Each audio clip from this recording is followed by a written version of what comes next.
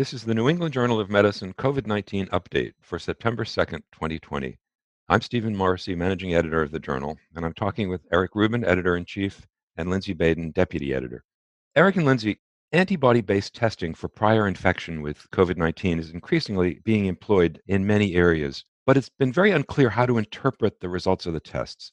For one thing, different tests have different performance characteristics, so it's hard to compare one to another. But in addition, we really don't know how to understand the significance of having an antibody response once it's been measured. We've just published a large study from Iceland that looked at serologic responses. What did we learn from that study?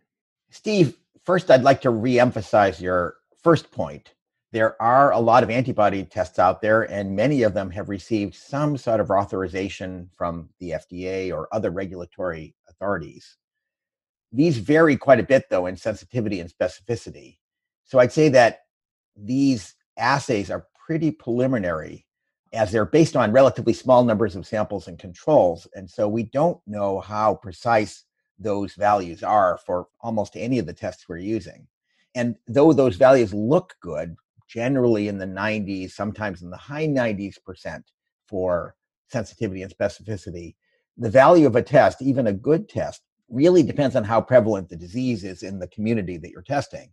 So while the numbers might sound good, the positive predictive value, which is usually what we're most concerned about, are usually not that impressive depending on the setting that they're used in. And that's important when you look at the study in Iceland. They were faced with the same issue that all investigators are faced with, that the tests are far from perfect. So instead of coming up with yet another test and trying to prove that it was better than the existing ones, they took a sort of vote. So for all the more than 30,000 people they tested, they did at least 2 commercial assays. And these assays were from 2 different suppliers, one of which measured antibodies, total immunoglobulin to the viral nucleoprotein, and the other which measures total immunoglobulin to a second viral protein, actually the receptor binding domain of the spike protein. And to be considered seropositive, individuals had to be positive in both assays. So that's a pretty good way of making sure that your positives really are positives. And I think it gives you very reliable numbers. Actually, in truth, their false positive rate was pretty low, and they measured that in a couple of ways. And the number of people who were positive on a single test but not both was also very low, suggesting that single assays, at least the ones that they employed, are pretty good. In addition to those assays, they also, for some of the patients, they did 4 other assays which measured specific immunoglobulin subtypes against each of the proteins. And that they could use to measure quantitatively each of the subtypes and the kinetics of their appearance and disappearance. So they tested a lot of people, and the scheme is rather complicated because they asked lots of different questions and needed different groups to ask those questions. So they recruited patients who had previous infection and that were documented positive by PCR. And those included people who are hospitalized, in other words, acutely ill, which allowed them to look at the early kinetics of antibody formation, and people who had recovered from disease, which allowed them to look at the decay of the antibody response over time. And then they looked at a number of groups without known infection. That included a high-risk group, which was more than 4,000 people who were placed into quarantine because of presumed exposure to an infected individual, and then another 20,000 people who were used to try to figure out how much spread had occurred and had not been diagnosed. Eric, you covered a lot of ground in framing what we learned from this report and how they approached the investigation. I think it's important to step back and just think about testing and how we develop testing for a novel pathogen. And a key issue is, what's the gold standard? And how confident are we that they are measuring what they think they are measuring? And your point that measuring things in different ways adds confidence that they are probably correct in determining who was and wasn't infected. But this is a fundamental problem of any novel diagnostic, is what's the gold standard? In this setting, One also then thinks about testing in general. Testing for acute infection, we typically rely on direct viral detection, be it RNA or antigen. And then we also can look for footprints of the response to the virus, which is the immune response, which is what these reports are looking at, which is the antibody response, and then different ways of looking at the IgG response, potentially to different epitopes or antigens. And in doing this, we have to remember that different sites of sampling may have different inhibitors or different elements that may impact the quality of the testing, be it the nasopharynx, the anterior nares, the oropharynx, the blood. And all of these things may impact how different tests perform in different fluids and cavities. And so we have to just be very careful in how we interpret new tests as they emerge until there is lots of use and validation. Having said that, what these investigators did is a very systematic way to help establish how a given set of tests behave. Yeah, and that's a very good point, Lindsay. Remember, too, that they were optimizing for positives. And by demanding multiple tests be positive, they undoubtedly end up missing some positives who they end up calling negative, people who probably really were positive, who were positive on one test and marginal on another, or even negative on another. And that's a trade off they decided to make. So they were optimizing for positives. And that worked pretty well. I didn't mention the fact that they tested a lot of pre COVID sera and showed that there were no positives by their definition in that group. They also looked shortly before the outbreak had occurred in Iceland, but after it had occurred in the rest of the world, to see had they missed cases, were there cases out there that no one saw. It's a relatively small group, so I don't think they can absolutely conclude that there were none out there, but there were no positives in that group. So it seems like the test criteria they've picked are excellent for positive, honestly, but we don't know how good they are at predicting negatives. And that speaks to how one wants to use testing. And so testing should be optimized for the questions at hand, which may slant it towards greater sensitivity or greater specificity. And there's nothing wrong with that. We just have to understand the approach of the question and therefore how the diagnostics are optimized and where cutoffs are set and other types of parameters impact the calls as the positive negative. As you described the study, it's clear that they collected a tremendous amount of data. What did we learn from it all? What questions are answered? Well, there were a lot of questions, so let's go through some of them. First, the test worked pretty good.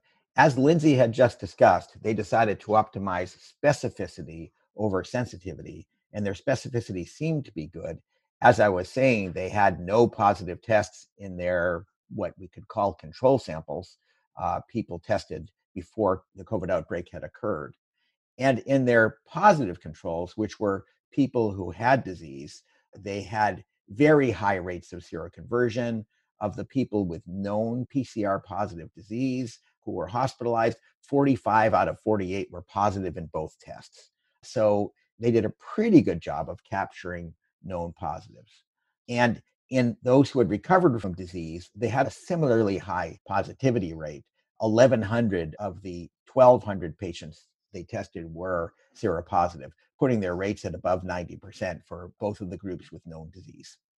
And that included both people with asymptomatic and symptomatic disease. The rate of seropositivity was very much lower for people who were quarantined because of known exposure, coming out at about 3%. And there was a gradient of exposure. So people who had a household contact and therefore might be considered to be at highest risk had a much higher rate of seropositivity than those who did not have a household contact, who had other forms of contact and had been quarantined. And in the general population, the seropositivity rates, again, defined by having 2 positive assays, were very much lower, down in the 0.2 to 0.5% rate.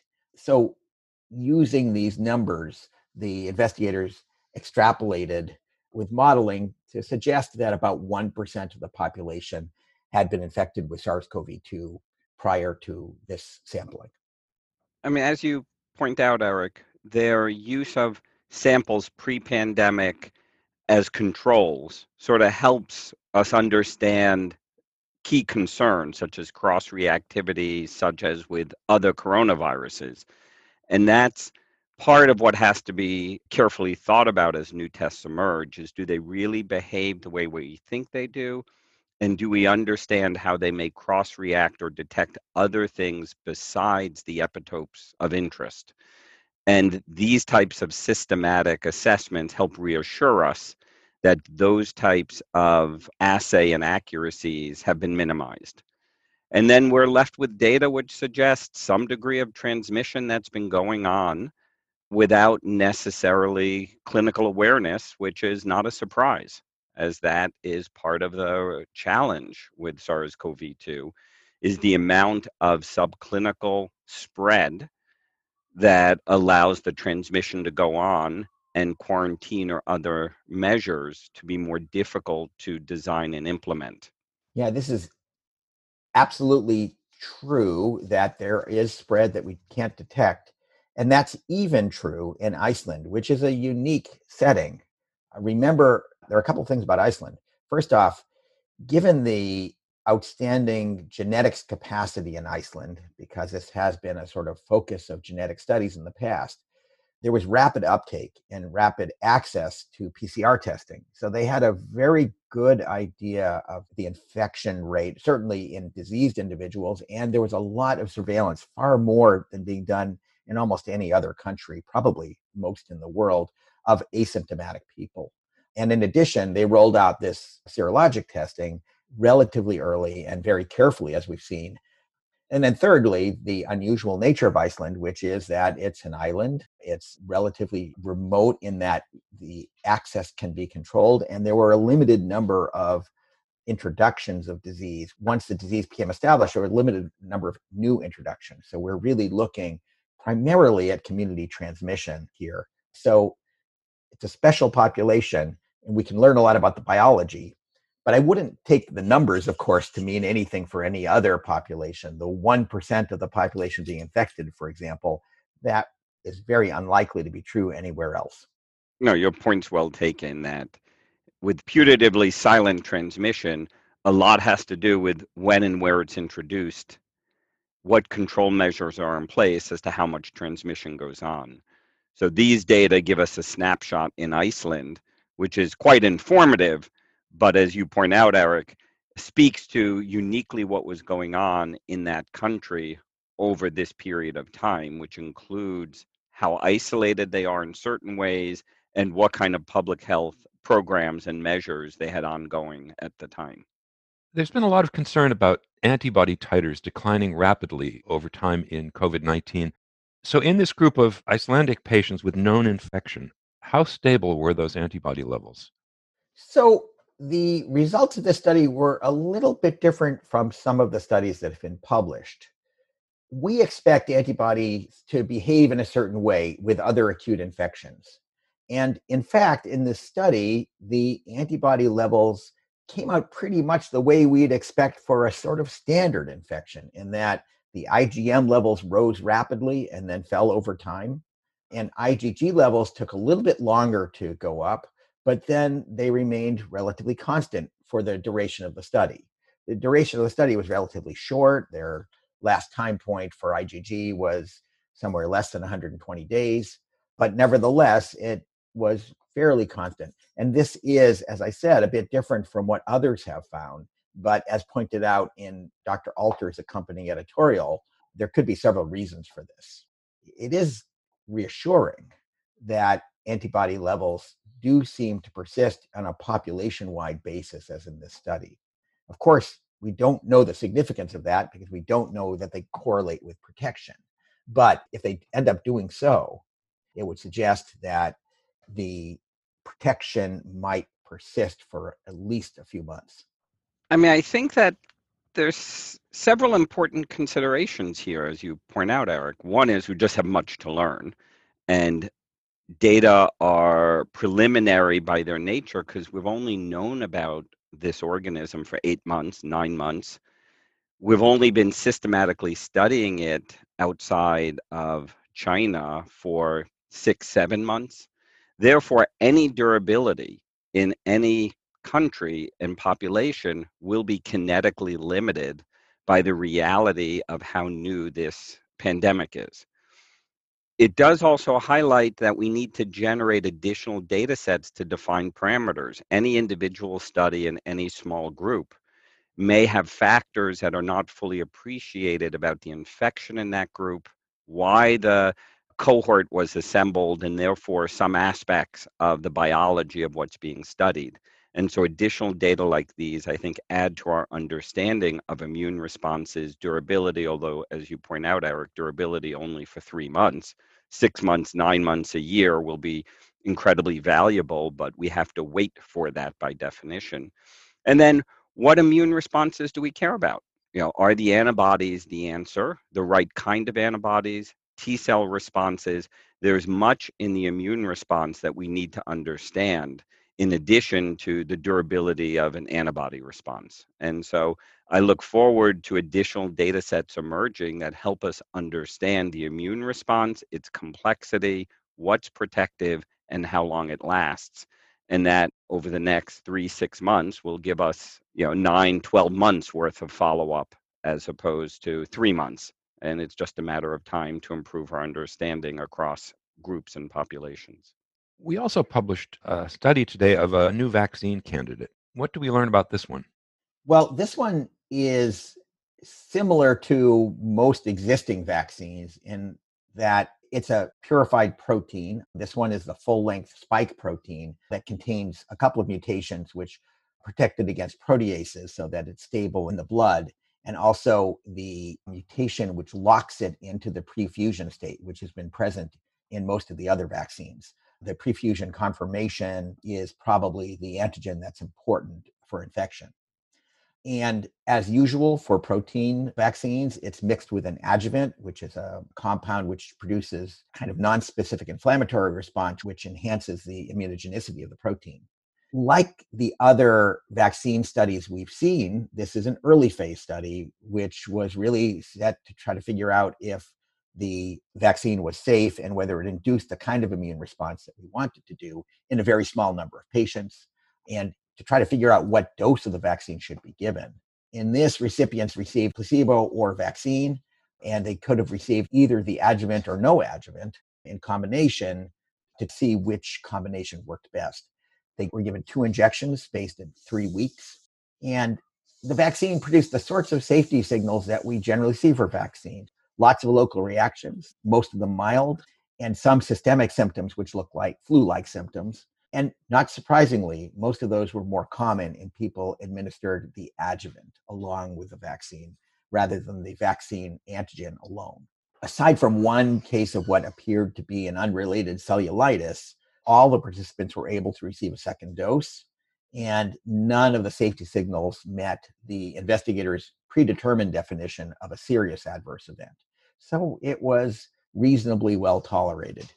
In general, the vaccine induced the types of antibody responses that we've seen for other vaccines. When it was combined with adjuvant, it was better.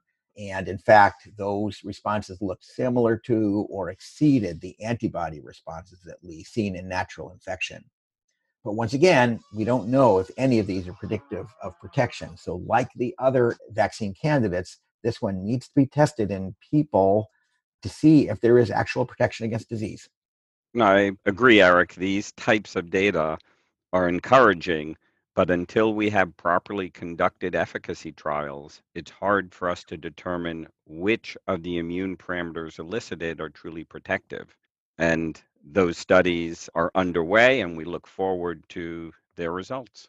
One important point, I know, Lindsay, that you're involved with these studies and don't want to discuss them too much, but I think an important point is that there are studies going on in parallel of multiple vaccines. At least a few have already started. And the idea of Operation Warp Speed, at least, is to try different classes of vaccines, including this general class of inactivated subunit vaccines. So we should be able to get data to compare a lot of these vaccines in these late phase trials as well. And your point's well taken, Eric, in that I'm a believer in high quality, well-designed scientific studies to answer a question, to guide our understanding of what works. The issue of a correlate of protection or which immune parameter is most relevant for protection, many of us look at the neutralization of wild type virus, the PRNT 50 or 80, and it's very encouraging when we see these data for different constructs. But ultimately, we'll find out from the human studies, the phase 3 trials, which of these vaccines protect, hopefully all of them, and which of these immune correlates correlate with that protection, and whether or not it's the same correlate of protection for all of the different concepts. And so we have to stay flexible to follow the science as to what works and which mechanism or mechanisms are at play for the evidence of protection. And the different classes of vaccines allow us the opportunity to understand which mechanisms may or may not be most relevant for protection, and scientifically should allow us to expedite iteration to improve whatever it is we learn. And of course, the fact that these vaccines are fairly different from each other gives us more of an opportunity to find one or hopefully more that are adequately safe to be used. So I think having lots of candidates helps us both on the efficacy and safety side. Getting back to the Icelandic study, what's the significance of those findings for vaccine development?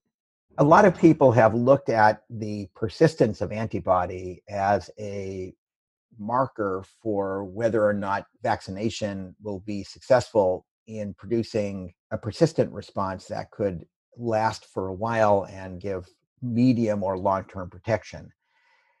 I think that's quite an extrapolation. This, of course, is reassuring that natural infection does seem to produce antibodies, if antibodies are important, as Lindsay said, that last at least for months and don't really decline substantially during that time. And that would suggest that we can make antibodies that do persist. But vaccines produce a very different response from natural infection anyway. So I would be very careful about such kinds of extrapolation. I think that, Eric, we do know that natural infection does engender an immune response that clears natural infection. So we know a protective response does develop in people who recover from SARS-CoV-2. Which of these parameters are truly protective? Which of them need to be elicited by a vaccine? And which of them need to persist at a high level are all unclear. And we know from other vaccine preventable pathogens that waning immunity can be easily boosted either by revaccination or reinfection, and we have an amnestic response. So I think the immune response that leads to protection or that leads to protection from disease, even if you reacquire infection, is not so clear. And it's something that we have to be mindful of as we hear about people getting reinfected. Is that truly reinfection with disease as if they had no immune response? Or when viruses circulate, we all get infected and reinfected and may get auto-boosted. And I think we have to be very careful of how we interpret a waning immune response measured by a given parameter as to what that actually means for protection in that individual or for immune responses that may be protective and are elicited by a vaccine. And I'm certain we will see lots more data addressing all of these issues over the next few months. Thank you, Lindsay. Thank you, Eric.